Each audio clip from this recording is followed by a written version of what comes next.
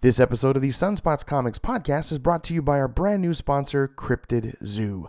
Cryptid Zoo is a t-shirt line uniquely infused with augmented reality and inspired by cryptozoology figures like Bigfoot. It is designed by artist and owner Julian Meyer, and check out the amazing unique shirt designs at cryptidzoo.com. And don't forget to use the promo code SunspotsComics and you will get 25% off your shirts. Again, that's www.cryptidzoo.com. If you're looking for a place where your love is shared the same, for the stories where the hero saves the girl somehow, well, look no further, friends, the adventure never ends. We will save the world somehow. It's Sunspots Comics now. One evening as the sun went down and the jungle fire was burning, down the track came a hobo hiking, and he said, "Boys, I'm not turning. I'm headed for a land that's far away, beside the crystal fountains. So come with me, we'll go and see the big rock candy mountains. In the big rock candy mountains, there's a land that's fair." Hey there, welcome. You're listening to the Sunspots Comics podcast, issue number 101, covering the comic books that we read that came out on Wednesday, New Comic Book Day, April 5th. And this particular podcast is fueled by 1.21 gigawatts of comic book power. That's right. 1.21 gigawatts! I am your comic book loving host, Chris Latore. We have a special guest, of course, joining us again, my trusty sidekick in fighting crime, my son, Justin Jables Latore. What's up, Jables? Yo, 4 episodes in a row, a new record. It's going. What happened to the hey? I thought that was going to be your thing. Now, thank you for joining us, Jables, and thank you for listening and for joining us here on the Sunspots Comics podcast, where we recommend to you an amazing list of comic books that you should read every single week. Please subscribe to our podcast and follow us on Instagram, Twitter, Facebook Live, or Facebook and Xbox Live at Sunspots Comics, and check us out on youtube.com/Tofilat. So if you're brand new to comics and you don't know what to read, this podcast is definitely for you. Or if you've been reading since the clouds were formed 17 million years ago and not sure what to read and you want to save some time, you want to save some money, then the Sunspots Comics podcast is definitely for you. So please tell a friend or tell a loved one about us. We'd really appreciate it. And we have a ton of comic books this week. Crazy amount. I can't believe how many comic books we actually read. It's nuts.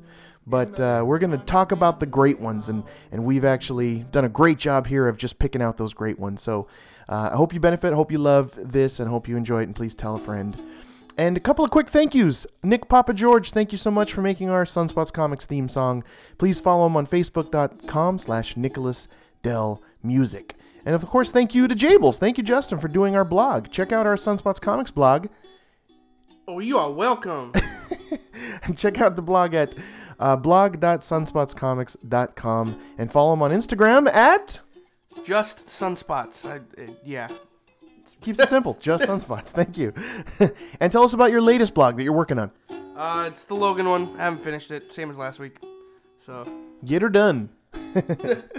So, oh, and by the way, now it's free comic book time. Yes, this is kind of turning into a regular thing on the podcast where I give away free comic books to you, the listener. That's right. Justin won't take them. He promises. Yeah, I promise. I'm leaving it up to you guys. I'm keeping it fair. I'm not cheating. So it's up for grabs. All you got to do is grab this code I'm about to read to you. Go over to marvel.com/redeem.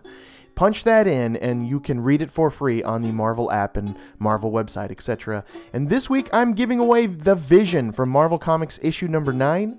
This is written by Tom King, and this is eerily and creepily drawn. As you look at this, Jables, look at that. Creepy. Absolutely creepy. Yeah. Dark. And it's a story of the Vision trying to assimilate into regular human life. And man, does this all go horribly wrong. I know you haven't read this yet. You should, Justin. It's amazing. But I'm giving away issue number 9. It's right in the heart of the middle of the story, which they did end. It stands alone all by itself. This is definitely a creepy story about the Vision and his family, the Vision family that he just created out of scratch, trying to assimilate into the regular world. It's horrifying. But here's the code. So come put your earphones closer, push them into your earlobes a little tighter, and listen. Here we go. Here is the code. So first one to grab this, go to marvel.com/redeem or marvel.com/redeem. Here you go. And let us know that you won. Hit us up on Instagram, Twitter, whatever. Let us know that you actually got the code from the podcast, and we'll blast you. We'll share all your stuff, whatever. And so people won't keep trying to punch the code in. But here you go. Yeah. Here is the code coming right at you. It is F as in Frank, C as in Charlie, M as in Mary, N as in Nancy, 2, N as in Nancy, 2, 1, G as in George, 1, F as in Frank, R as in Roger. Flash style, here you go. F, C, M, N, 2, N, 2, 1, G, 1, F, R. So come and get it. Good luck. It's first come, first serve. It's up for grabs. Just grab that code and again, go to marvel.com/redeem. And don't forget to follow us on Instagram at Sunspots Comics because every now and then I will be giving away free comic books there as well. So you ready, Jables? Hell yeah. Let's get into it. Let's get into the Sunspots Comics podcast, issue number 101, with some stuff. Sound effect. Floating around in our nerd brains. The first thing for me is Comic-Con Revolution. It's in Ontario, California, May 13th. We just got approved, Jables, for our press pro passes. I didn't tell you. I wanted to surprise you. Awesome. We have been approved to be there, so we will be in a press sort of pro capacity. Mm-hmm. They told us they have to have our cell phone numbers, so I gave them both of ours, to even potentially on the fly mediate some of the panels. Oh boy.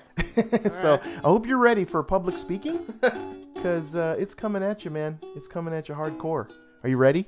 I took some public speaking classes, but maybe, I don't know. That's all right. It's scary, right? Is this a new con? I've never heard of this con. Yes, it's the first con ever in Ontario, California. The first time they're doing it. But I was really surprised with some of the lineup that they have. I mean, they have Scott Koblish, the creator of, or the current writer of Deadpool. He's there. Hope Larson, who does Batgirl, she's there. And voice actors from animated series, a bunch of cosplayers, and a bunch of, the artist alley is very thorough and very girthy. I'm really liking it. Scott Lobdell from Red Hood and the Outlaws is going to be there. So I am just jazzed. Even Todd Nook of Spider-Man. Or Nauk, however he pronounces his name. No. And you remember that movie American Werewolf in London, the classic horror? Never seen it, but I know of it, yeah. That actor's going to be there. He's kind of the one. Dunn. Right. So exciting. They're announcing more stuff as it's getting closer. So it's May 13th, Saturday. Mark it on your calendar. If you live in Los Angeles, it's only in Ontario. It's not that far away. And the passes are $25 to get in. Not bad. It's just one day. So definitely go. Parking is free, and that's comicconrevolution.com. So check it out. So what's next up on your nerd brain, Justin? Some a little bit of comic book movie news, or movie/TV news, I guess. Yes. So I guess first up, the little Defenders teaser. I saw it on IMDb. Oh yeah. It was like, I don't know, maybe like 8 seconds. It's super right. short, but it's basically the 4 Defenders, which is Daredevil, Iron Fist, Jessica Jones, and Luke Cage, walk into an elevator. Sounds like the beginning of a weird joke, right? Right, they go walk into a bar. They walk into an elevator, and something's going on, and, Luke Cage's got bullet holes, Matt Murdock's wearing a mask over, like, a suit, everybody's, like, out of breath, and then just, like, the door closes, and, like, you hear, like, the elevator music, and they're all just kind of, like, do-do-do, tapping their, listening to the music, and then Jessica Jones notices the camera and, like, knocks the camera out, and that's the end of it. And I watched this thing like a billion freaking times. Like, I don't understand why I'm so obsessed with this. I'm just ready, I guess. But it was just awesome. I don't know why. Yeah, it's black and white. It's like 8 seconds long, but exciting that they're all there in one elevator. I mean, just seeing them all together for the first time, I guess, is kind of cool. But, like, there's nothing to this. You know what I mean? There's nothing to this little teaser. It's just all visual. Where's the Punisher? Yeah, exactly. Well... I mean, you were bringing up something you read. I don't know if I believe it, but you go ahead and explain it. Punisher versus Defenders. And I think they speculated also that they won't get along at first. They're all fighting the Punisher, and then they all get along. And then there's another bad guy. What do you think? I don't know if I believe that, just because at the end of Daredevil 2, the Daredevil Season 2, they sort of have like an understanding. You know what I mean? So I'm expecting the Punisher not even to be in the Defenders. Maybe to like a cameo like once and then that's about it.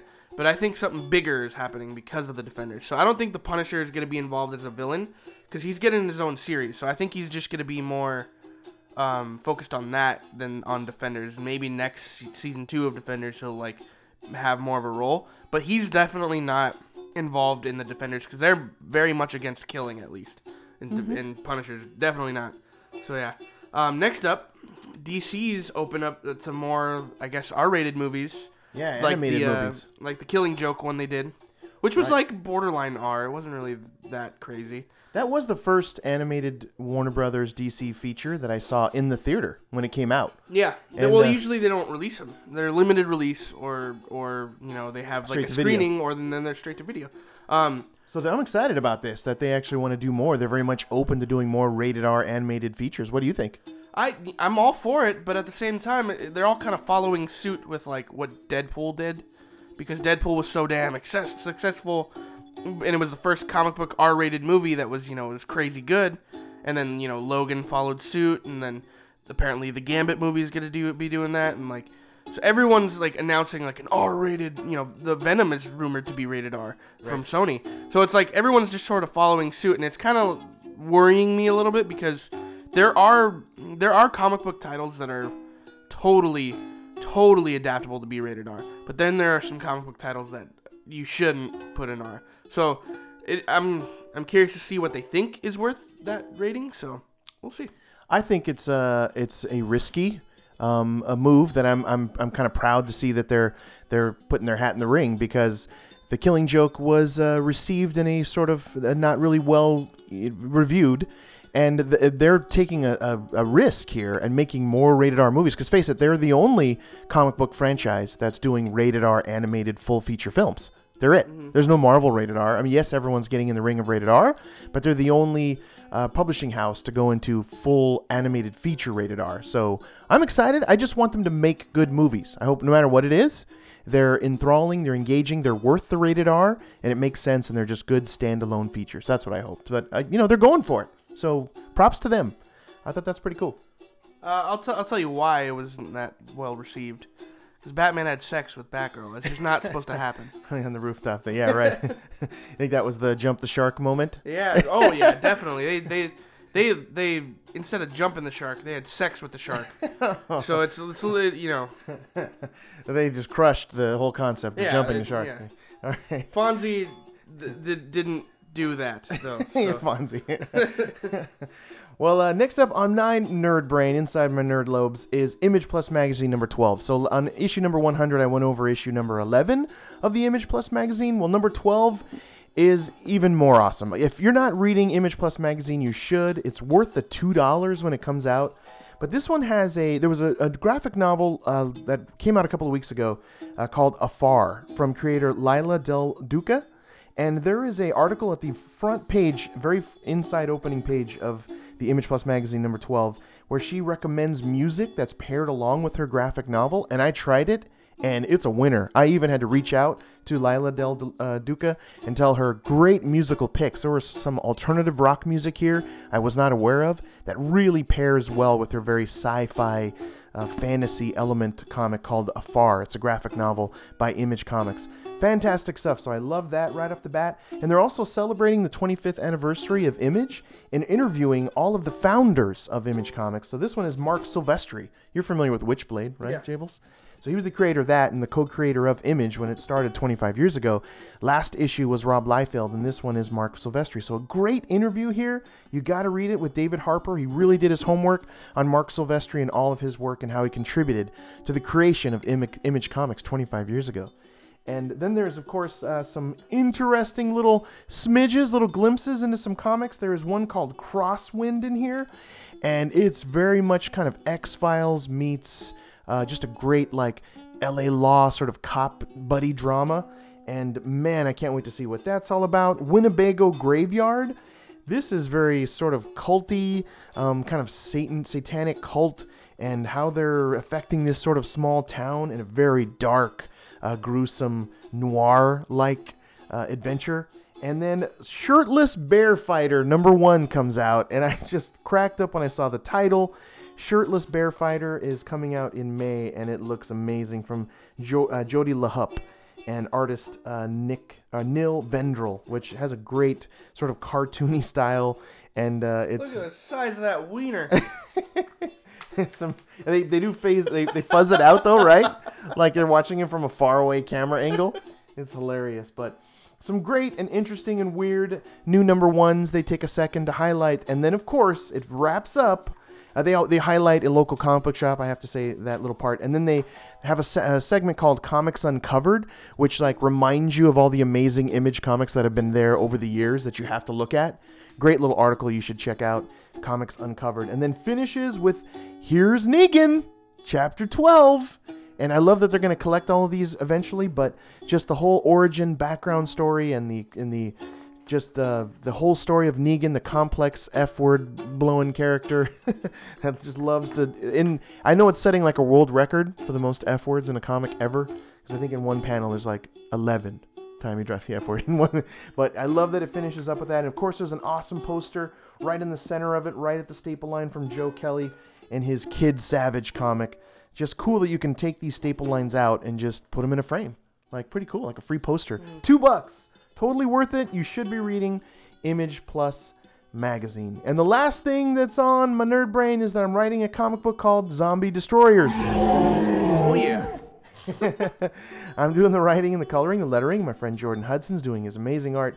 Please check out his Instagram at Jordan_Hudson_art.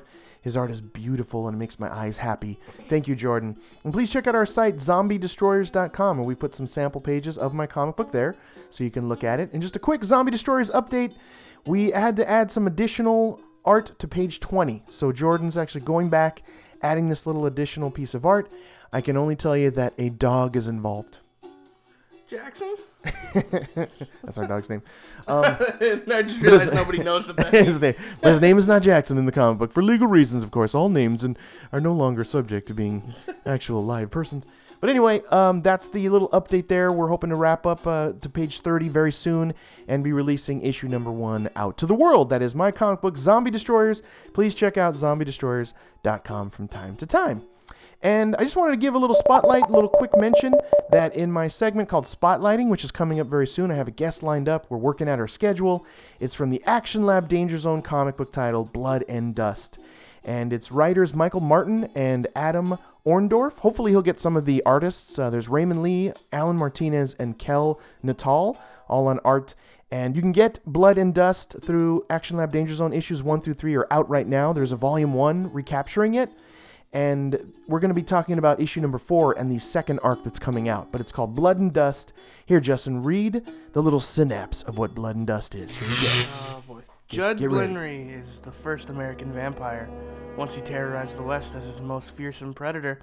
But for more than 40 years now, he spent his days in peace, reduced to little more than a babysitter for his own vampire offspring. But when the evil that lives in the swamp surrounding the small Blackwater town he calls home gets a hold of one of Judd's great grandkids, everything changes. Dun dun dun. But it's a very like old man Dracula is what it kind of reminds me of story, and I love it. It's action packed. It's got this great swamp monster in the first arc that's amazing. And you got to read Blood and Dust. So they're coming up. Thank you for being future guests on our podcast, you guys. We'll get you on very soon. We're just getting the schedules worked out. But just to mention our quick little segment called Spotlighting, if you yourself are an independent comic book creator or you know someone that is, we want to help and do our part and shine and talk about your work here on Sunspots Comics so we can spread our love and support for you struggling creators like myself. I'm trying to break into the comic book biz. So just send us a review copy of your work to our emails, Chris or Justin at sunspotscomics.com. Message us, of course, at Sunspots Comics. Because if you're an independent comic book creator, it's tough to get your work out there, and so we want to do our part to help. Now, on to the comic book news. I just have one quick article, and it's actually from our friends at Comic-Chron. And they've done a great job of putting together all of the stats as to how the comic book world is doing. So this is a State of the Comic Book Union address. So Justin, what is the number 1 graphic novel for the month of March compared to last year? Or what is the number 1 sold? I'm looking at the stat here. What is it? Ready? The number 1 sold was actually Saga Volume 7 by Brian Michael Bendis. Yes, and the number 2 graphic novel was The Walking Dead, number 27, and also a comparative from last year to this year, just overall, comic books in general are up by 8.93% from last year compared to this year.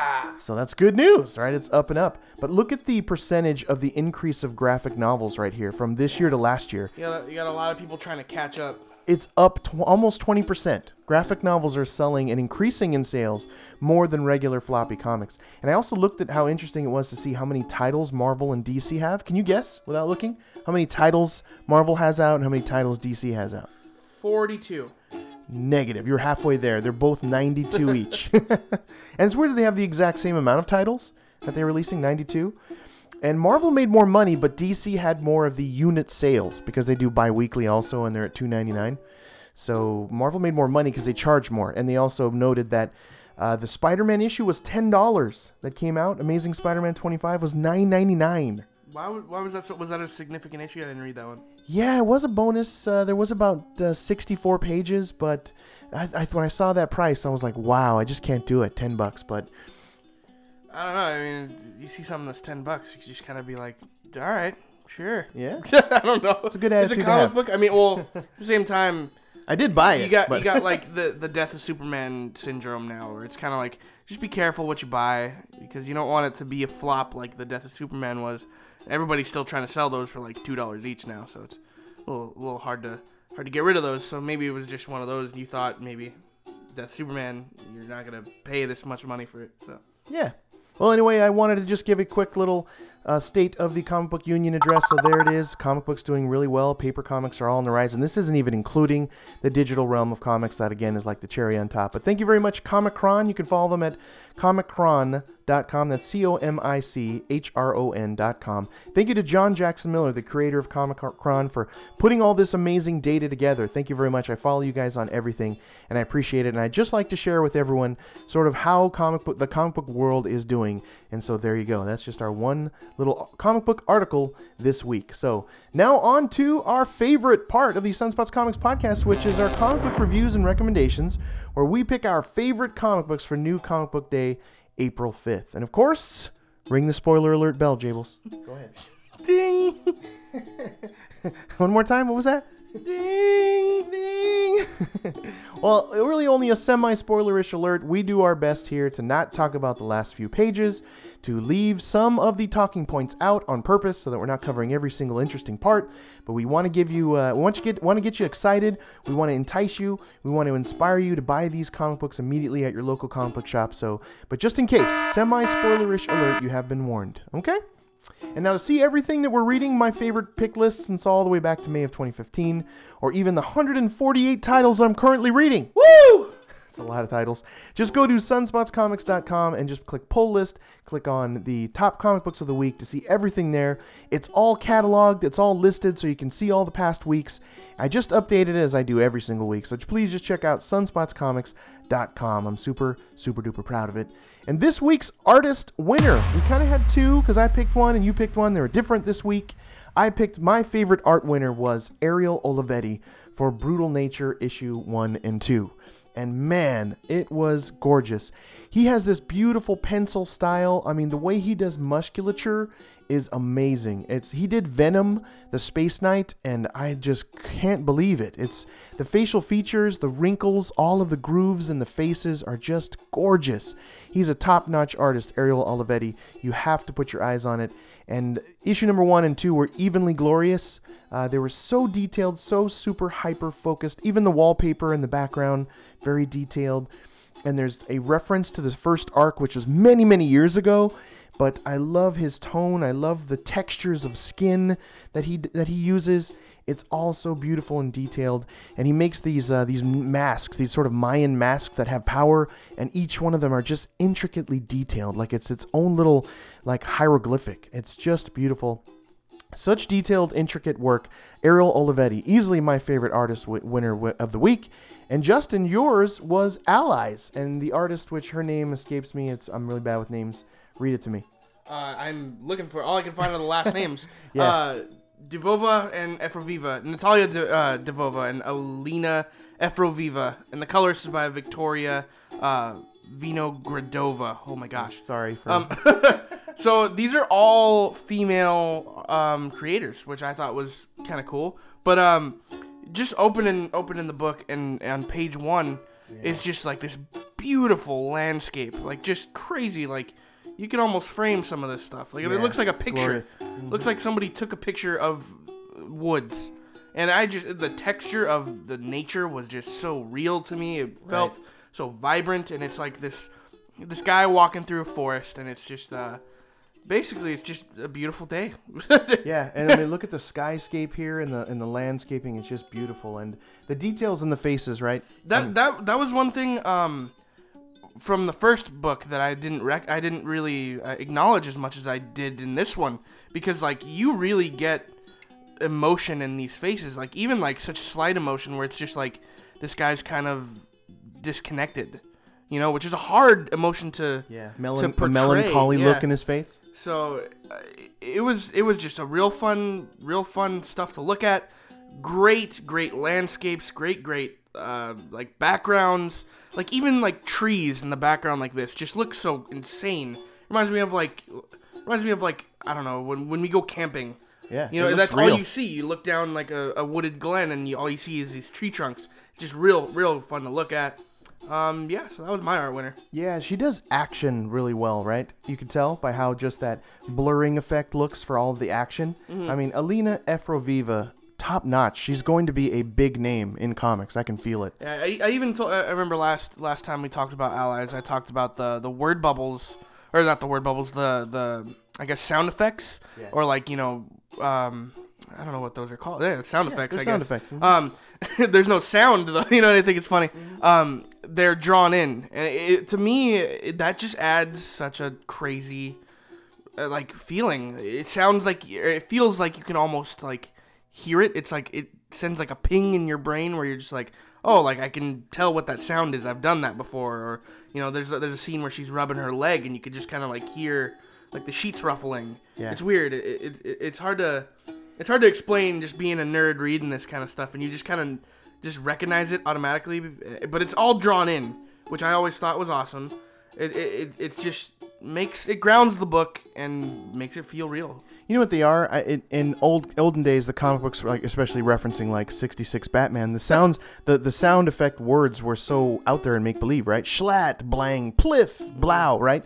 These are just simple, subtle words like rustle. And when she's rubbing she lost her legs, and she's rubbing, it just says the word rub. You know, and it just like sort of, I don't know, fills in that spot in your mind to help push your imagination forward. Yeah. And you hear that sound. You almost like... Because you can't hear, how can you put together spliff in your head? But can you put together like rub and rustle? And like what I think is kind of cool, and the way they did the art, there's a scene where she's punching a window, and it just says BAM. You know, and like a bunch of BAMs. Like you almost don't even need to look at the words. You can look at what's going on, and you know the sound it's making. It's interesting because you could focus on the character and see all these BAMs around her, and like to me, it's like I'm playing it in my head. Like I can hear it. It's nuts. I'm glad you picked up on that. That's really truly the magic of comics, is if you can get that imaginative part of your brain working. And these little subtle words help with that. So, Allies, that's his art winner. Definitely one of my high picks for art winner as well. And the art cover winner for me was Iron Fist, number 2, from Jeff DeCall. And it's the only one, again, that made it to my desktop background this week. And it was Iron Man issue number 2. And it just shows him standing behind this sort of yellow silhouette of the classic with the collar Iron Man suit in the background Iron Fist and just in just this glowing yellow, right? And if you notice on the glowing yellow, it sort of like permeates, and there's these sort of lines that almost create like an Asian hieroglyphic in the background of it, right? As it bleeds off this glowing. Look, you see that there? It's like words. It's like a matrix. It's like it almost looks just like ink blotching, but you can tell like there's something coming off of it. Yeah. And it's very, almost reminds me of Greg Smallwood, the way he's standing there and Danny Rand is like bleeding all around his neck and off his face, and he's wearing these bloody gloves, and he's just coming out of the smoke down this alley, and there's like a reflection from the bottom of his feet, like sort of on the other side of it. It's like we're looking into the reflection. Yeah. And like the feet are coming from the bottom of like upside down. You have to see this. Yeah, so it's like you're looking into a puddle and he's standing over the puddle. Right, and we're looking down Yeah. on the puddle, and you see the red blood spattering dripping off of him. Like, it's just glorious. The red, the white is striking. It's very iconic. I'd like to get, like, if I ever ran into these people at a con, I'd like to get this one signed. Yeah. Just because, well, not just We're because coming it's a for good you, book. Jeff DeCall. We're coming. Yeah, not just because it's a good book, but just because of the cover. The cover is just iconic. It's simple yet complicated, and I think I like the kind of it goes into the metaphors of the book when he's looking into this reflection. I won't get into it, but it makes a lot of sense to me. Yeah, So. it definitely does. It's definitely very striking, very iconic, and you had another one. I love this one, and a close second even for me was your actual cover pick winner, which was Superman number 20 from Jorge Jimenez. Yeah, it was like the third variant, I think, because there was like 4 covers for this one. 3 covers. Yeah, so it's by Jorge Jimenez. It's basically the iconic, I guess, like... We're throwing that word out again. Iconic, gum-chewy, very Silver Age Superman, pushing... It looks like he's gigantic, but he's like pushing the world. Like he has the world in his hands, and he's like pushing it. He's got the whole world in his hands. And I just thought that this was just like everything I've ever wanted in a Superman poster to hang up on my wall. It is. So right. Look like, at the cape in this. Yeah, like I would buy a blown up size of this. Like I would buy it and put it on my wall. Like it's just so Silver Agey and classic, and you know, also another sort of metaphor thing where he has the world and he's pushing it. Right. I don't know where he's pushing it, but he's pushing it, and you see the shadow on the earth from the sun behind him, and that's where he gets his power. It was just, to me, it just described a whole lot about Superman and just the history and the iconicness of this title. So this even has a beautiful symmetrical, like easy, simple symmetry, right? You have the earth on top, the sun sort of peeking right into the top of it, where he's standing right in front of the silhouette of the sun, and he's part of his muscles are all silhouetted and shadowed. I wish I looked like Superman. I wish I was that buff. Hey, you work out, you take your protein. You know what I'm saying? You do some sit-ups and push-ups. Put down the In-N-Out burgers. You know what I'm saying? We can do it. I can't do it. In-N-Out's too good. Yeah, that's the best. If you live out here in the West Coast, you know it's lucky to what we're have talking In-N-Out. about. In-N-Out. I had Shake Shack for the first time for the other day. Just random. I thought it was good. The meat was good, but it's not it's not In-N-Out. It's not. Their fries are a little disappointing, but anyway. Anywho, we digress. In the breakdown this week, we actually bought 21 comics that we read, and 12 of them, 12 made it to the great pick list, which is over that 50%, which is great. It was a good week of comics. I mean, a great week of comics, because 12 of them made it to the great list. And the new number 1 breakdown, there were 5, and all 5 of them made it to the great pick ones list, which is amazing. So we'll discuss that here shortly. So here we go, Justin. Let's get into our top comic book recommendations. This is the great ones list, folks. The greatest of the greats of New Comic Book Day, April 5th, Wednesday, April 5th. We consider these to be the greatest of the great ones, and only the great ones make it to the Sunspots Comics recommendation list. So here we go. Here's the great 12. Coming in at number 12 is... Iron Fist. I disagree with this ranking. I think it should be higher, but Iron Fist number 2.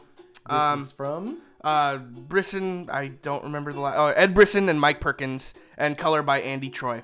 Mike Perkins here, like brutal, right? Violent. Yeah. It's very almost Alex Ross type style. Very Alex Ross in the action scenes, I should say. Yes, maybe not as finished and polished and fuzzy and as Ross. But I see what you're saying, and the iconic posing sometimes too. It's very clean. It's clean.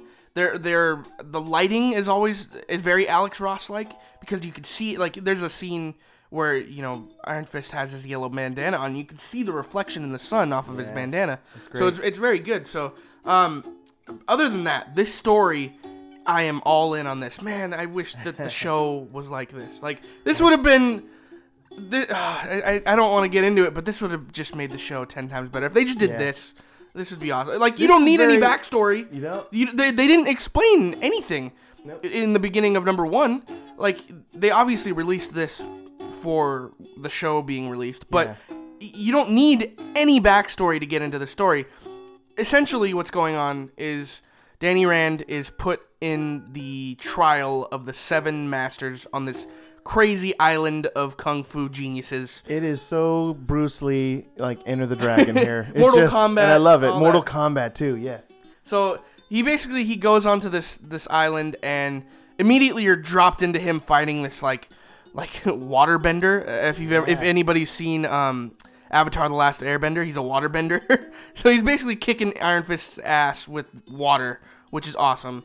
And so you get into like some crazy paneling, and it's awesome. And they describe his house. This guy was the House of Eel, remember? And there's the 7 families, the 7 houses. Yeah, there's and like each have an animal. Eel, bull, wolf, Dragon. rat, dragon. I can't remember the other ones. We're missing. Yeah. some. But yeah, so you get it. They're all animals, and Danny Rand. I like Danny Rand. He's different from he is in the show. He's very more snarky, sarcastic, in the comic than he is in the show, and I enjoy that. That's what I felt. Yeah. The show should have been. Is he should have been more funny and like very matter of the fact, like that he's just kind of like there, and he's an awesome kung fu master, and like shouldn't really care or worry about anything. He's just ignorant almost, you know. The way I look at it is like the show is like Iron Fist year 1, and he's like 20. Yeah. And then this, right, is like he's like 35. Yeah. He's been around a while. His chi won't work. Yeah. He can't get the power of the Iron Fist to work, so he wants to be there to steal some chi. He's a chi stealer. That's what he's chi stealer. That's sort of why he's here. He was promised that anytime he beats the house's champion, so like the Eel house's champion, he can take their chi from their body. That's Chi stealer. As his reward. So he's trying to regain his chi because his Iron Fist isn't working. So he goes into his first match is the champion of the Eel house. Yeah. And he's getting his ass handed to him, and you're just kind of like, oh. I love when they call it they call I out. love the that. moves. This is the charging rhino rib crusher. It's like they name these moves. Yeah, it's awesome. There's like a bunch of them that like I just want to like see if they're real. I want to look them up and like electric eel strike, like what, you know. But that one might not be real. That requires some powers. His hand does light up with blue blue lightning. But at the end of this fight, Danny Rand sort of gets his Iron Fist back for like a split second and knocks this guy out with like this crazy punch, and then steals his chi. And from there, I will not talk about the rest of the issue. But we do see though that he hits him so hard, right? And he wasn't used to having his chi back, right? Or at least for a moment. And then he finds out that the guy's like in cardiac arrest, so he has to use his Iron Fist power as a defibrillator. You know, and he didn't say clear. You know, I thought he was stealing his chi. No, I thought he was reviving him because he's also. If you read very carefully here, he's like, "Oh gosh," he's all, "Don't die." He's like, "Please work, please work." And No, he's stealing his chi, man. You think so? Yeah, he's stealing the chi. I kind of got it as he was giving him. He was defibrillating him. You know, he's stealing. He doesn't have the Iron Fist right now. Yeah, I don't know. Maybe that's open for interpretation, I guess. Right? I just thought maybe was he stealing the chi? Was he stealing the chi? Because he hit him. See, with chi, his chi activated. That's what I'm saying. He got back the power of the Iron Fist for like a split second, then stole the chi. Oh, okay. Yeah. I thought he was helping. No, him he doesn't give a shit. Work. He doesn't care that this guy's knocked out. He's like, oh, I just want the chi. All right, maybe. I don't know. I have to read it. I'll have to read it again. But anyway, great action-packed stuff. Enter the Dragon, Mortal Kombat, Iron Fist. Also, my cover art winner this week at number 12. Number 11 was Sun Bakery, issue number 2. I have to mention this. It's from Image Comics. This is from the Creative Mind, all one creator, which is very, very cool here, which his name will pop up in a second. But this is a very kind of American anime anthology magazine. It has short stories in it. This is from Corey Lewis, all created. It's 48 pages. And this guy definitely loves some of the Nintendo games like Metroid, and the first short story is very much a Metroid character of a young woman with this awesome robot and spaceship, and she is basically out there trying to increase her space social media in a way. And I thought that was interesting. What did you think of the look of this, the art? Very bright, very colorful, pinks, blues, purples, silhouetting. Yeah, it was interesting. I sort of looked at it like it was an abstract art piece. It feels that way. You can't really take anything in this comic book too seriously because there's parts where I just don't know what the hell's going on. But you sort of, I think that's sort of the fun of this book, is trying to figure out what is all this, you know, and I guess sizing and like, you know, scale is a little bit thrown off to me for some of the scenes going on. but it just adds to the fun of the book. Like there's a part where the statue throws a ship shaped like a football and throws it like a football. Because she's able to sort of morph into a football, very Metroid-like, by the way, and this sort of kaiju statue throws her when she's in this football shape, but it's strange, it's weird, it's otherworldly, and the strange blue and dark pink silhouetting is all sort of strange and weird, but great kinetic speed, and like I said, an anime that makes sense, like an American anime that actually is tangible, is what I told you earlier. I'm going to stick to that. Maybe you're reading animes wrong. You know you're supposed to read it from right to left, right? Of course. But when I was a little kid and I would read anime and I was reading it properly, yes, I would, if there was dialogue in English, thankfully the main guy read, and I would just be sort of like, oh, because it didn't make a lot of sense. It was so depth and deep and intense. You had to have read 50 volumes prior. You fool. This isn't even my final form. And you're all, what? But this is accessible, it's tangible, and it's American anime, and it mixes these interesting little short stories. The first one, like I said, is of the Metroid-like girl character trying to increase her global social media presence. And the next one is like this sort of skater. And look at the oranges and yellows and weird sort of world that it lives in, but it's this sort of tale of this weird skater, which you got to check it out. It's in a world where there's only swords and guns are now ineffectual. Everyone has this sort of protective aura from guns, and it's this sword fighting, skateboarding, weird world where even the sword has Wi-Fi. Like, how does that work exactly? I like how the one of the guys is like, I'm level 9. Like, it matters in real life. Like, okay. Yeah, you live in this video game world in a way, right? It's weird. And it's different, and it's edgy, and every single one of the short stories all looks very different from each other. So very kind of lovingly, you get to turn the page and just jump into another world. And so there's like, I think it's so interesting and different, and it's doing some very avant-garde, interesting things here, and I'm very much in. Even the Dead Naked series at the very, very end is like this Western walker. This guy's walking the plains of the Old West, and he's sort of getting into finding and redeeming himself, and also he's sort of a bounty hunter. And I'm interested to see where that goes, but it's all fun. It's sort of all an interesting mixture, and a very much, screaming like it's just a kind of interesting art piece. But that is why Sun Bakery is my number 11 pick of the week, issue number 2. Thank you very much, Corey Lewis. Love it. And coming in at number 10 is Colossi, issue number 1. This is the number one of those, like I said, all 5 of the 5 new number 1s made it into the countdown this week. And Colossi is from Vault Comics. It's the same comic company as Allies, so kind of hard to find. This is beautifully done in this interesting little story, which I'll find the creators here in a second. There's 4 of them: Mo, Muriel, Stelladia, and Hade. And it's titled Massive Problems, Tiny People. Vault Comics presents Colossi. I just love the presentation of it. It has this very sort of classic 50s sort of sci-fi action movie presentation. It looks like Silver Surfer on the front blowing this cosmic fire out of his mouth, and the people crawling up the fire. Like, what is going on? And there's a crow in the center of the page. But I thought, wow, this looks definitely interesting. The color palette here is very strange and unique. It has a very kind of futuristic, cartoony looking style. I just love it. It's Ricardo Mo and Alberto Muriel. And this is the story of like this sometime in the very far future, where this sort of flying bus, this hover bus, if you will, takes this group of people, and then it hits like a wormhole and disappears into this other strange dimension. And ultimately in this other dimension, everyone is 10 times the size of them. It's like they've Honey, I've Shrunk the Kids.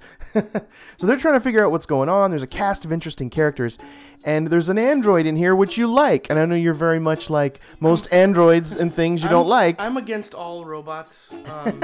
I am a robot racist, you could say, because they are never to be trusted. Right. Even this Yoda robot that you have in your room, it creeps me out. Looking at you. Yeah, he's looking directly at me.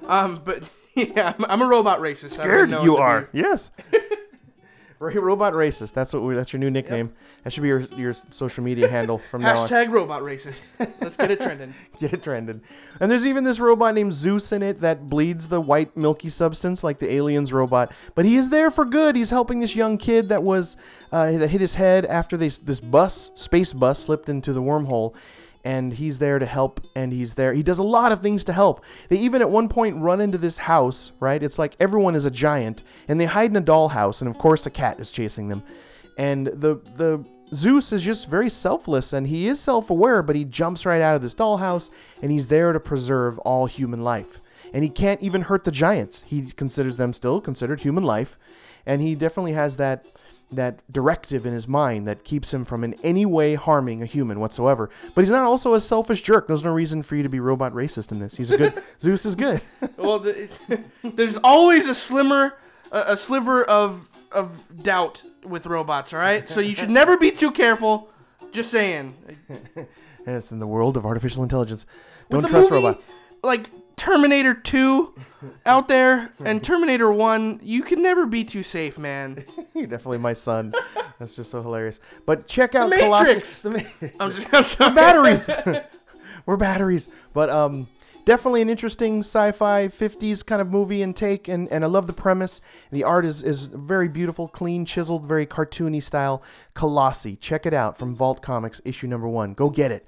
They slip into a wormhole into Giant World. What are they going to do? Honey, I Shrunk the Kids. I apologize for my mental breakdown about robots. All of you robots listening. All you robots listening, I am sincerely sorry about the comments I said about your race and whatnot. Anyway, moving on. We'll read it to you now in binary. 0011 0001 110001. So that meant we're sorry. And now coming in at number 8 is Justin's art cover winner, Superman number 20 from DC Comics. Loved this book. I loved this. Was one of my favorites. If I ranked this list, it might have been 1 or 2. Tell him the gist of where we are. So, well, I jumped in cold. It was freaking awesome, though. It's a perfect jumping in point for anybody who hasn't read it. The last couple issues of Superman. It's the start of a new arc. So, but it's Black Dawn is the new arc.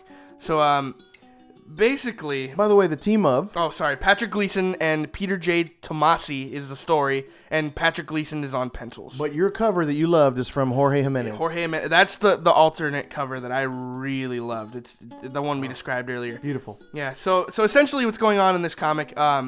John Kent, Superman's son, if you didn't know that, he is sort of got powers, but sort of not. And Krypto's in this, which is awesome.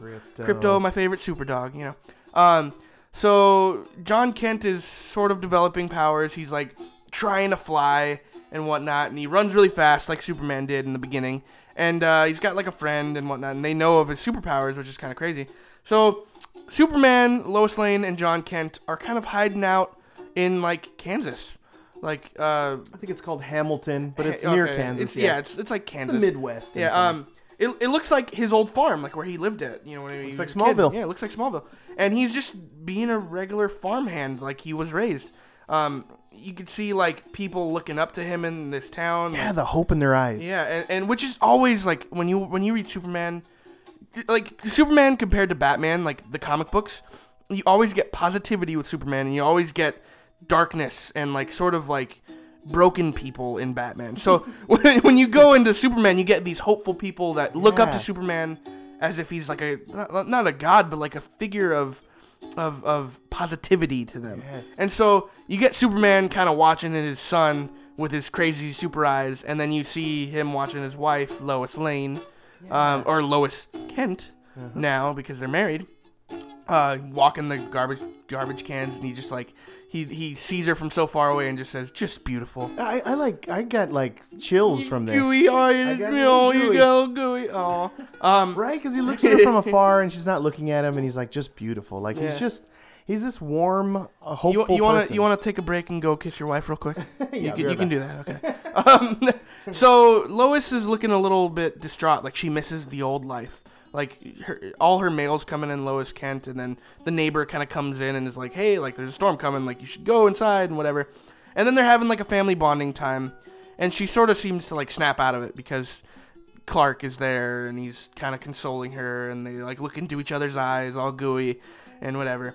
Anyway, so it's time for bed. John goes to bed, and like there's a storm, so you know John Kent's looking out the window, and then all of a sudden like there's a panel of a bat eating a bug, and I'm just like, oh no way! And I like knew. And then silhouette of Batman, right? Yeah, silhouette. And so John Kent sees a silhouette. I think it's Superman. I don't know, but it's a silhouette, and he's like, oh yeah, and he like puts on his little makeshift zipper suit, and you see Superman walk into his barn, and then who the hell comes out of the shadows? like a freaking bat. Batman and Robin. It was like freaking awesome. I read this at work, and like when I saw the panel on of Batman, break. when I saw the panel of Batman and Robin, I was like, yeah, and like people looked at me weird. It's normal. It happens to me a lot. We're used to it. And so essentially, what's happening now is Batman is sort of coming back to Clark and Lois with news about John and his health. So I guess Batman was doing some tests on John to see his development and what's going on and make sure that the human and kryptonite hybrid is like okay, and he's not gonna die and like explode and whatever. And so they have this conversation, and then there's a really good duality moment between Superman and Batman where they're talking about positivity versus negativity, optimist versus pessimist, which Batman's obviously the pessimist and Superman is the optimist. And so it's just like super metaphorical, like about how like the situation, how Batman's looking at the situation with John negatively, and like we should take care of him, and Superman's kind of like, maybe it's a good thing, like we should step back and like sort of whatever, and so Batman goes investigating and something happens. Right, that's where we'll leave it. Right, we usually leave it right there. But talk about the duality of from positive to light. That's what was at its core. That was my favorite part of the book. Yeah. And it was just a conversation. Like it was a conversation between Superman and Batman and Robin and Superboy. Damien even writes here, like they're eating pie, apple pie, right? Just this iconic American moment. And Damien says John says to Damien, "Doesn't your dad like apple?" And Damien's like, apple pie. He's all, Batman doesn't eat pie. It's just like they got to live in the gloom, and the Kent family lives in the light. You could just tell like the difference between these two families, which is nuts now that you think of it. Like there's father and son, and they both are superheroes. Like it's just awesome. Yeah. Definitely grab this. Doesn't matter where you grab Superman, what issue, just grab it. It's been fantastic. I would definitely recommend going 10 issues back or so. I'm so glad I jumped in on this point too, because this is just such a fun area to start at, because you don't know what's going to happen. There's a lot of things that can go from this, but that's why I loved this book so much. I think it should have been higher on your list, just saying. But yeah, it was very good. It was, and at the core of it, right? Just the Kent family and that Americana feel, right? Oh, yeah. That's its core element. And interesting to where this is going, because they're looking at his health and what's going to happen. Who knows? They're looking into it. Is he going to get his powers fully, or is he not going to get his powers fully? What's going to happen? Is the hybrid between human and Kryptonian successful match? Like, what's the deal? It reminded me of a little bit of Invincible. Yeah, in a way. That's true. And Batman believes that Jonathan's powers are going to just glimpse him and be at Omega level powered, planet killing powers. So interesting that I wonder if that theory is going to come true. But that's why Superman number 20 was our number 8 pick. And coming in number 7 is from Image Comics, and it's Extremity number 2. And this was also partnered with Skybound Entertainment. This is from Daniel Warren Johnson, art by Mike Spicer, and a colorist by Mike Spicer, because Daniel Warren Johnson did it all here. But this is an interesting concept. It's sort of this faraway, almost Avatar kind of land, where there's definitely factions that have very clearly colored paint on their face, so you know they're from different factions. Yeah, so like I love that. The faction that we're following is the red face faction. Red rectangle faces, and the bad guys, which is the bad guys, are the green circle faces. So green circle faces versus red square faces to the death. But ultimately here, there was an eye for an eye concept. There was a on the green eye team, the green circle team, they had taken and killed, or actually disarmed a major character, and so they eye for an eye got the clan leader of the red square face and cut her arm off. There's names for these, but we can't remember them. We're sort of looking right now. I think one was Raka, Raka, and the other one was a longer one. I couldn't remember that one. They definitely reference them as clans. Yes. I wasn't making that word up. Almost barbarian-like, or almost like maybe like sort of like trade agreement like they're sort of, you could tell there was an alliance somewhere down this line, and they were peaceful, but then all of a sudden just something happened, and there's like all-out war. And the art for some of this stuff is just nuts. I say Avatar, right? Because there's these floating blobs of mountains. land. Floating Yeah. mountains, yeah. And like lighthouses on these weird floating bits of rock. It's crazy. Yeah. And ultimately, this is that story of the father he wants to prepare his son to be the secondary leader, but he's like very peaceful and unwarlike, but it's the daughter that got her arm chopped off, who is an artist by nature. And I think that's what's made her so sort of violent. Yeah. So the person that chopped off this daughter's arm, in this issue you get a little bit of motive and why this person did this. And so I'm guessing that in the clan there is a much needed like necessity for people. Like if you don't have something special about you, like you are not needed, because she makes a big deal about having this art skill, and that was her thing that she was good at. Yeah, your usefulness. And so this person that chops off her arm, it seems like a big villain like we're gonna have, was talking about how something happened to their daughter and her face. So her face was like I guess she was pretty, right? Yeah. So that was what was good. And so since they damaged her face, this person's gonna chop off that person's, I guess, ability. Right. You know, they're taking away their specialty and usefulness. And so and it was art for her. Yeah, and so it was very eye for an eye and kind of sad. Yeah, brutal. And so essentially what goes on is they're scavenging for like a hover crazy technology. But basically they find like a robot in like this pile of trash. This is my favorite action sequence this week. Because they activate this weird robot, right? On accident. Never trust robots. Hashtag racist robot. Robot racist. Robot racist. And it awakens this kaiju-leveled sized beast. With like trees on its back. It's growing trees on its back. And a bunch of little babies of this kaiju beast. Like a herd of them. Yeah. And they activated this robot, which then wasn't really activating, and they thought they'll just leave it as junk. Broken, yeah. And thankfully, it steps in to help out. But this action sequence here of this giant kaiju, sort of weird alien wildebeest with trees growing out of its back, was my favorite sort of action sequence. I don't want to break it all down, but it's beautiful art too, gorgeous. Listening to us explain this book is like we're not touching the surface. Like it's hard to get down to the essentials of this book and what makes it so good, because it's so complicated and it's very Avatar-like. So you kind of have to see it for yourself to like understand what's going on. And lucky for you, this is only issue 2, so you can go back, read issue 1, which is awesome as well, and then jump to issue 2, which is even better. So I would recommend doing more that. awesome. Hashtag more awesome and robot racist.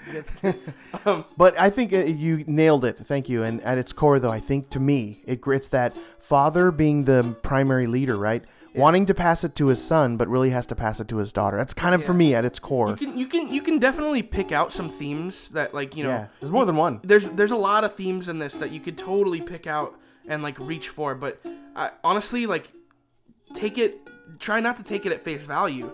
You want to kind of, I guess, experience this. It's very complicated, but it's very fun to read. So I enjoy this book. Go back and read number 1, a very, very good issue. Yeah. And jump on in the Extremity bus. It's just barely got going. So yes, Extremity number 2. Grab it and go get number 1. It's fantastic from Image Comics.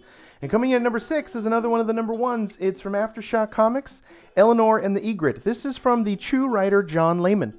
And I'm glad to see that he wasn't without work. I was talking about Chew the other day. Exactly. So it's another reason why I definitely grabbed it, because it's him and I love his work.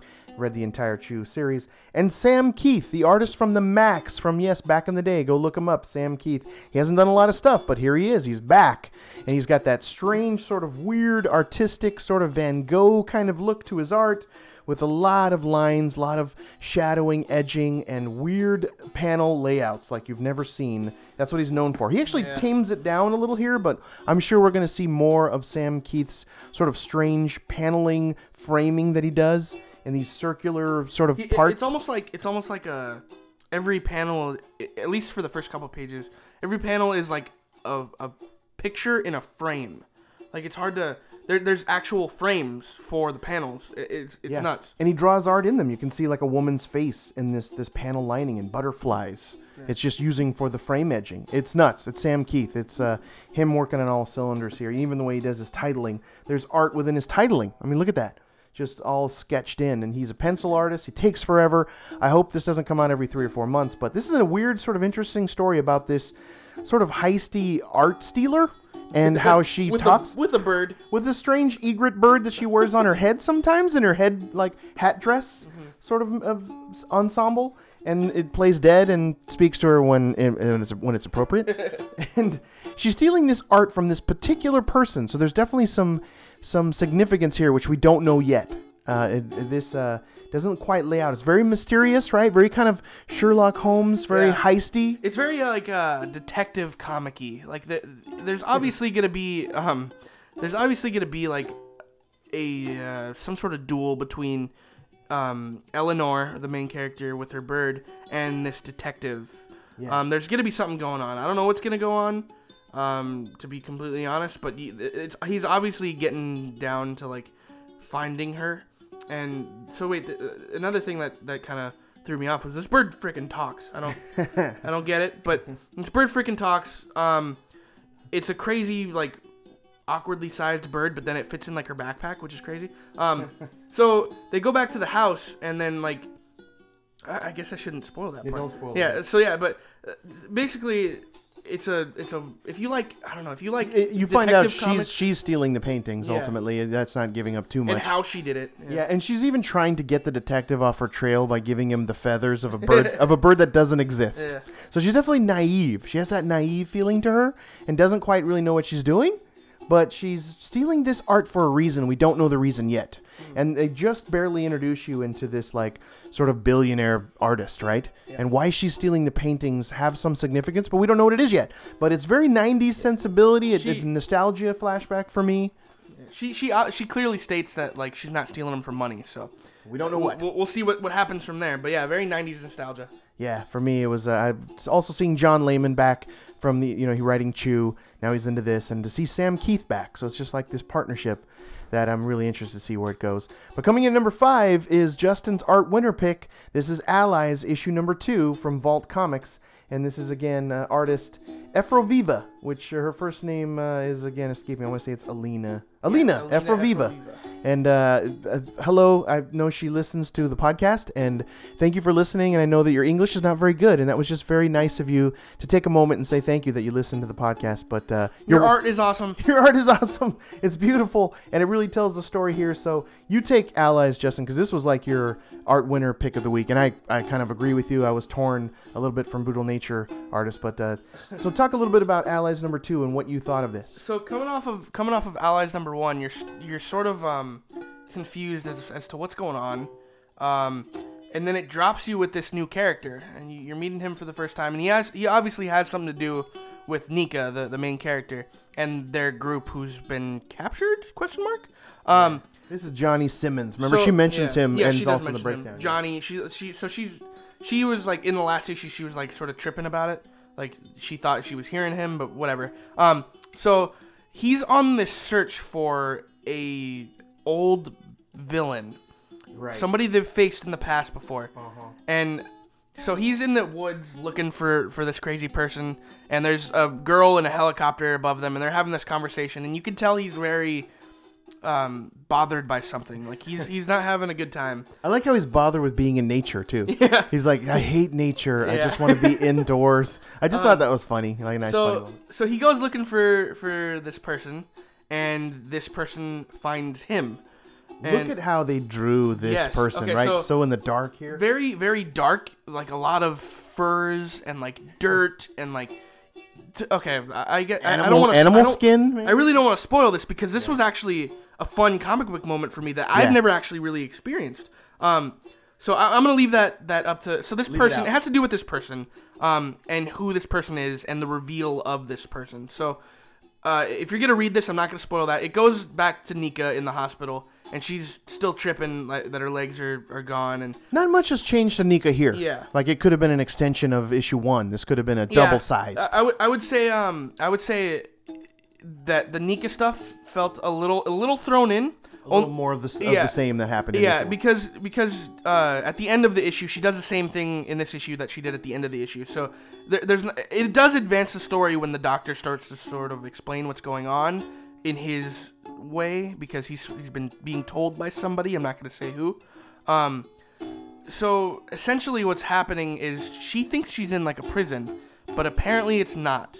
They said that there's some pandemic going on. Or a prison of the mind. Is it a pandemic? Anyway, he gets back to Johnny in the woods. He gets woken up by this figure, and then this is the part I'm not going to talk about. Right. So from here on, I would just I really want people to read this book. This is just very amazingly written, very character driven. I don't know how much time this person goes into writing for these characters ahead of time, because it seems like she is very detail oriented in these people's lives. You just I don't know, you feel like they're real people. To me, it's very character driven. These characters definitely getting fleshed out here, and you feel like they're developing them, and where there were just names thrown out before, you're like, oh, excellent. Like, we're getting to see who they really are, and they stand alone with their own personalities. Even the little glimpse in how that Johnny hates nature. It's just also a great writing technique to give us some background on who they are. Little eccentricities, that make a person who a person is. Like, I'm just an example. You're very germophobic. You're not very germophobic. You're I guess, yeah, you're sort of germophobic. Yeah. You have a lot of sanitizer everywhere. So knowing that about my dad makes him more of a real person. He grounds him for me. So those little eccentricities where she's trying to, with Nika and how she's her background, and you're exploring this background, even to Johnny not liking nature. Mm-hmm. Those little things just amplify this for me. And so towards the end of the book, I'm not going to spoil it. Towards the end of the book, you sort of learn what's happening, and then just like boom, and next issue is going to be awesome. This is probably one of my favorite ongoing titles right now. It's only 2 issues in. I mean, I don't want to get ahead of myself, but I love this title. It's awesome. Yeah, it's fantastic. And like I said, Vault Comics, and it's Allies issue number 2. Justin's art winner pick. Definitely solid art, and I want to see where this is going. I can't wait till number 3 comes out. I hope it doesn't take forever.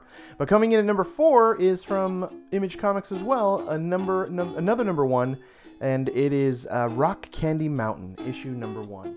And I loved this. I especially, even to talk about the back of the comic first, there is Eric Newsom. He has a PhD in the University of Central Missouri. Writes this article called Hobo Harmony, and you can actually see here that this was the inspiration for the creator Kyle Starks to create this series, written and drawn by Kyle Starks, by the way, colored by Chris Schweizer. And this is a glimpse into Hoboland. I just love it. It's just this sort of subculture, this underworld of the world of hobos. And in this article, which is a great article at the end of the comics, you have to read it. I know it's 2 pages of text, so don't be thrown off, comic book readers, by text. But it's worth it to read the entire 2 pages of this from this professor of Central Missouri.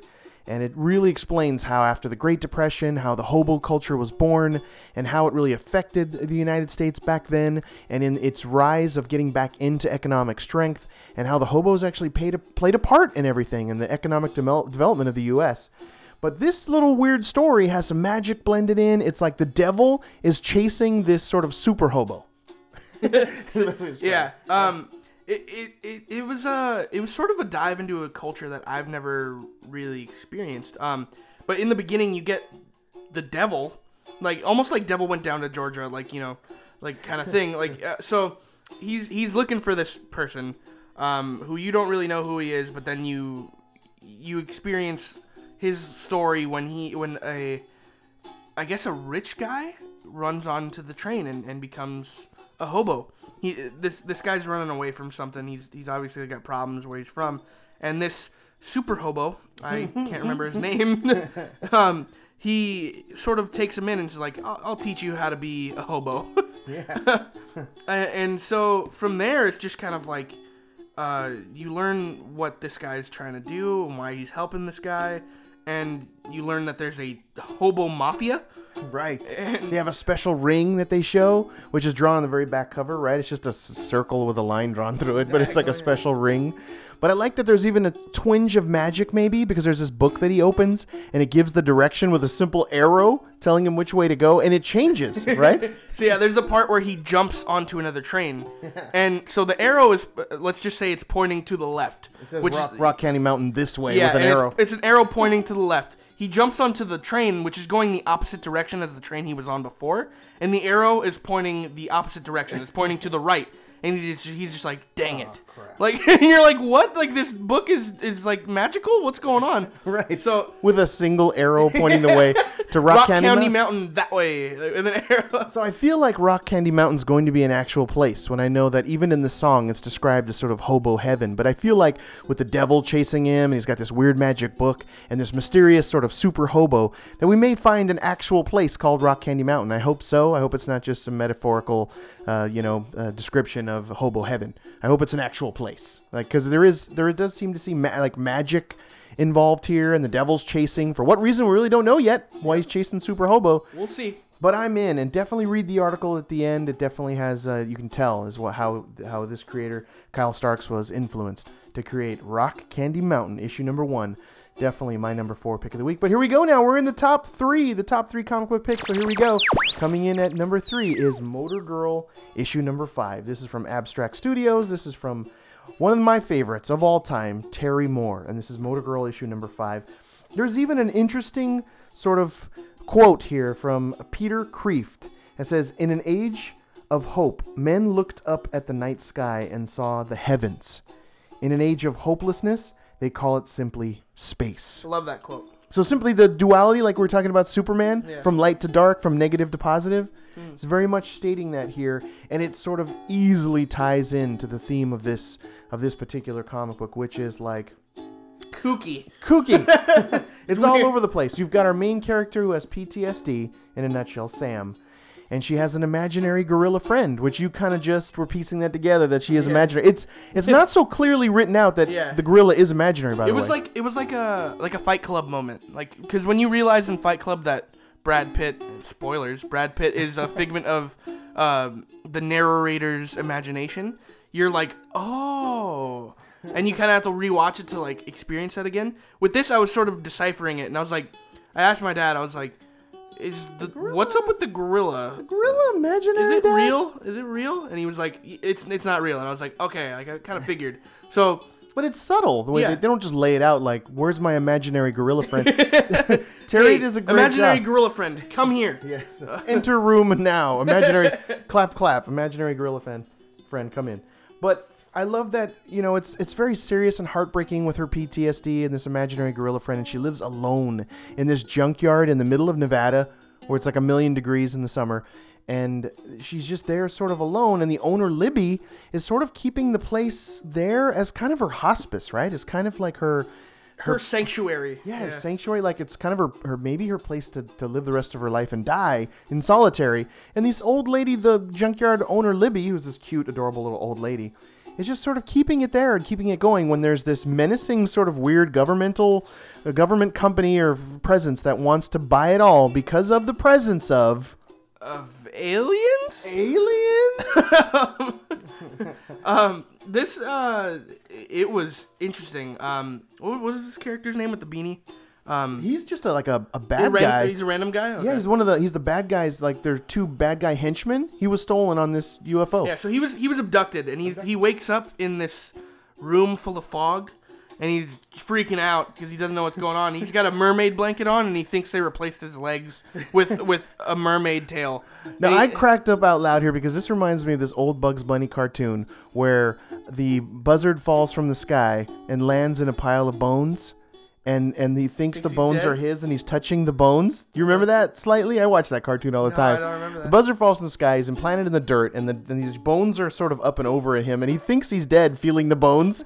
Well, that's the same thing as this. He sees this mermaid blanket and feels that they turned his legs into mer people. The bottom half of him into a mer person. Yeah. So you learn what's going on, and these aliens are like taking different shapes, and they like change, and you see the shadow of this alien and realize that it's not what it looks like in real life. Yeah. And then you sort of like get revealed that there's all these crazy mutant humanoid experiments. Yeah. And one is a humanoid experiment with like a cow and Richard Nixon.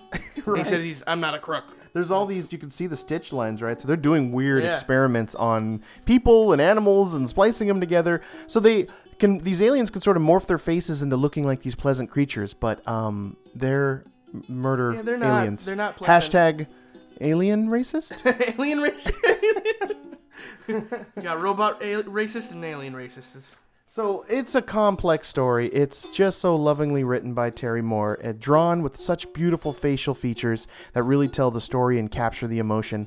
It is always top-notch work coming from Terry Moore, and they want to buy the junkyard. They're trying to kick Sam out of there. She's having still her PTSD issues, and the aliens are there, which you think are all fuzzy and friendly, and they're not. They're doing weird things. So it's just complex. It's weird. I love it. It's off the beaten path, but it's Terry Moore, and I'm in it till the end.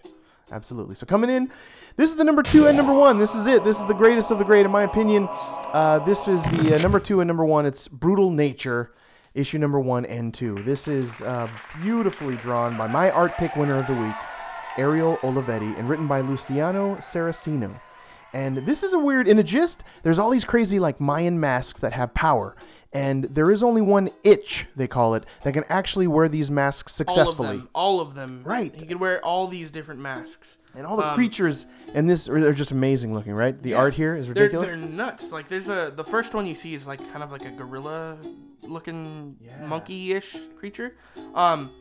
It is just amazingly drawn. And you're just like, you could see like down to the hair on his crotch where that blocks his, Thankfully. So you get dropped in this world where this monkey's just tearing up these drones that are shooting at him, and you're just like, what the hell's going on? But I don't really care because it's awesome. Yeah, it's monkeys destroying drones. It's very like King Kong. but they're just teeny little drones, but still. And he's purple and blue, and his very like Planet of the Apes like face, right? Yeah. Like gruesome looking with these glowing red eyes. He's big. He's huge. Yeah. So you sort of fall into what's going on. You don't really know what's happening. They're all shooting at him, and then this old couple. This is my favorite. There's an alternate cover of just this old couple standing there. Yeah, and there's this super old couple that it's weird that in this giant city that they're in, they don't say where it is. These are the only 2 people out there. Like, that's my only little concern was like, there's no other crowds. There's no other people driving around, and like, there's this monkey destroying drones, but there's like empty city. Except for this hilarious little old couple, George and Margaret. I hope they continually glimpse into George and Margaret's life, because it's like it's like the couple from Up, right?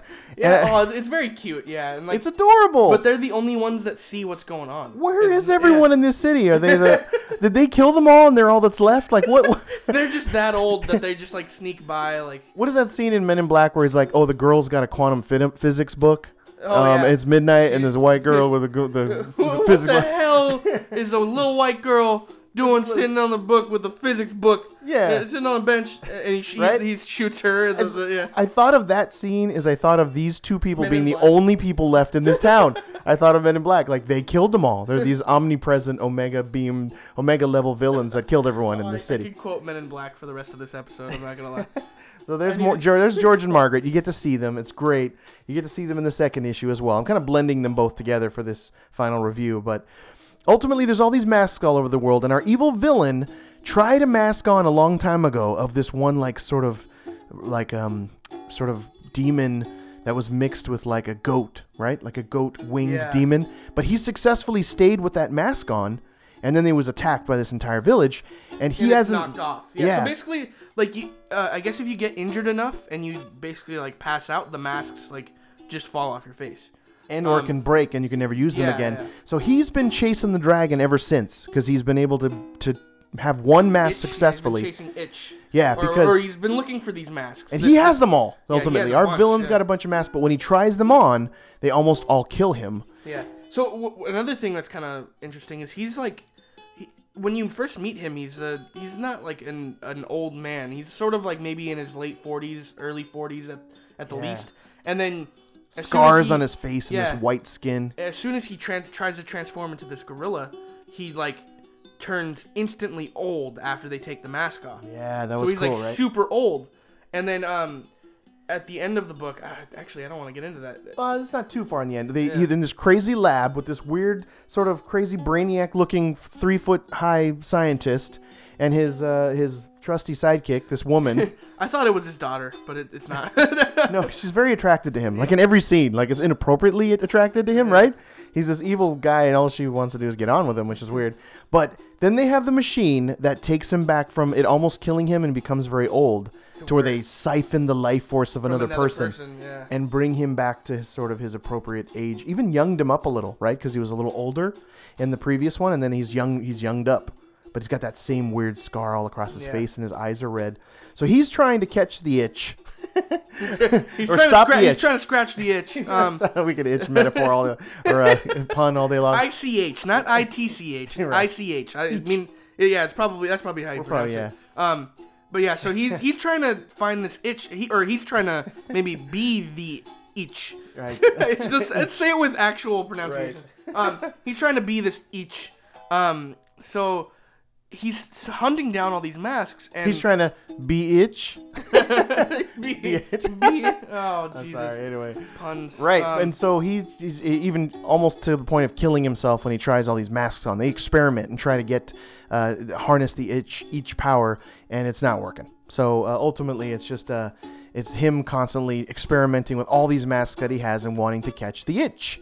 And I love this. This is an interesting, weird, trippy story. The first arc of this was set in like the Mayan days of the Mayan people. Issue? Yeah. The first whole arc. Oh, yeah, okay. Yeah, the first whole arc was that. So this is just modern day. It's like taken up right now. Mm-hmm. And I love that. I just hope they put more people in the city. Come on now. What's going on? The second issue is way better than the first one. Yes. So you sort of get the reason. You don't really get reason why he's looking for the masks. You get reason as to why he's obsessed with it. Yes. So he gets one of these masks and turns into this crazy Goat demon, as I mentioned. Demon, yeah. Uh-huh. And you can tell from there that's where he kind of gets this obsession and he wants to be this person who has all these masks, or at least steal his power or something, and maybe put him in that soul siphoning harness and siphon his spirit. And then after that, the character who had the original gorilla mask, the one that fell, apparently is the Itch. Right. And so he's not convinced he's the Itch. Yeah, so they have to kind so- of there's this group. Luckily, this old man, his daughter, and son. it's always an old Asian man, and an all that explains everything. Hashtag Asian old man explaining. He gives this guy a dragon mask, and he sort of asks him to put it on, and to prove it, and this guy's just not having it. And from there, I don't want to. I don't think we should explain it. I think that's where we stop, honestly. Yeah. From there, pick it up. It's great. Like I said, an interesting villain with this strange laboratory person working for him and this woman sidekick that, like I said, always trying to get it on with him. And these masks, and there's backstory here as to how the masks' origins began. And he's on the hunt to find the Itch. And just such glorious, amazing art from Ariel Olivetti. And an interesting story. I loved the first Brutal Nature series. This one, I love even more. It just got better in that it's actually today and it's modern day. So that wraps it up, Jables. That's our countdown. There you have it, folks. That was a lot of comics this week. A lot of comics this week. And a lot of good, great comics this week. That's all of them. Those are our great recommendations for New Comic Book Day, April 5th. Please go to a local comic book shop and buy those immediately. Tell them Chris and Justin from Sunspots Comics sent you. They'll look at you weird, but who cares? If you have questions, comments, or you want your own personal comic book recommendation, email us at chris@sunspotscomics.com or at justin@sunspotscomics.com. And of course, sign up for our email newsletter at sunspots.com, sunspotscomics.com/contact. And please tune in next week to issue number 102, where Justin will not be with me. I'll be by myself. Yeah, I'm missing. I'm gonna break the streak. 4 in a row comes to an end. So when I get back, hopefully I can break 5 in a row. Yeah. Well, on your trip and where you're going, I just wanted to give you a little 2 pieces of advice. Of course, never date a woman with a tattoo of a dagger on her arm. And when you're in Mexico, only drink stuff that's bottled. Beer? All right, cool. Be careful drinking fluids. But anyway, so there you go. That's please join us next week at 102. There's just to give you a glimpse of some of the comics that are coming out. I'm going to be grabbing 20 comic books that I'm going to be reading next week, and 5 are brand new, so potentially 25 new comic books that I'll be reading for issue 102. And just to give you a glimpse of some of the stuff I'm reading next week, Amazing Spider-Man 26, American Monster number 6 is finally back. It takes like 6 months between issues there. Way too long. Green Valley, 7 of 9 is coming. Harrow County, my favorite horror comic of all time. Harrow County is coming, issue number 22 next week. Even next week, The Rift, the ending of The Rift, 4 of 4. Oh, man, I'm so sad. I know, I want more of those. I want it to be 84, you know. So I wish it was just 4 of 84. But just a glimpse of what's coming next week of some of the comic books I'll be reading and discussing. It's going to be an amazing week of comic books. So please just hit subscribe so you can hear everything and you'll never miss a single issue of Sunspots Comics Podcast. So thank you for listening. If you enjoyed the podcast, you want to help us a little bit, just hit subscribe. Go to iTunes, give us a positive review with 5 stars. We'll personally thank you on a future podcast. Yeah, if you give us a rating, any rating, even if it's negative, we'll read it. Maybe not if it's negative, but well, if you do rate us on podcast on iTunes or SoundCloud, whatever, we will shout you out. We'll give you some recognition on the podcast just to share the love. We're a small podcast here. We're not huge. We like to I guess expand a little bit and meet some people and whatnot. Yes. So. Let us know. Let us know how you like the podcast. You know, if you guys don't like me, let me know. I won't come back on. But I'm just saying. Give us your feedback. We'd like to hear. We would appreciate it. And we'll also leave you with the wise words, of course, from Peter Parker's Uncle Ben. With great power comes great responsibility. And remember, we all have that power within us. So thank you very much for joining us. Hope you had a good time. Hope you go out and buy these comics immediately. They're amazing. So see you next week. And of course, be water, my friends. Be like water. See you later. Later, Jables. And thank you again. Bye-bye. There the farmer's trees are full of fruit, and the barns are full of hay. And I'm bound to go where there ain't no snow, and the rain don't fall, and the wind don't blow, in the big rock candy mountains. In the big rock candy mountains, you never change your socks, and the little streams of alcohol come a-trickling down the rocks. There ain't no short-handled shovels, no axes, spades, or picks, and I'm bound to stay where they sleep all day, where they hung the Turk that invented work, in the big rock candy mountains.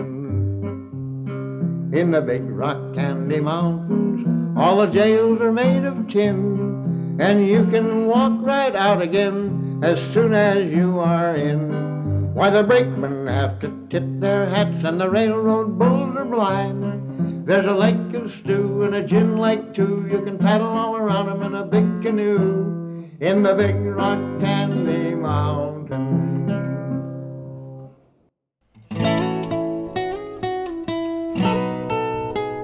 If you're looking for a place where your love is shared the same, for the stories where the hero saves the girl somehow, well, look no further, friends, the adventure never ends.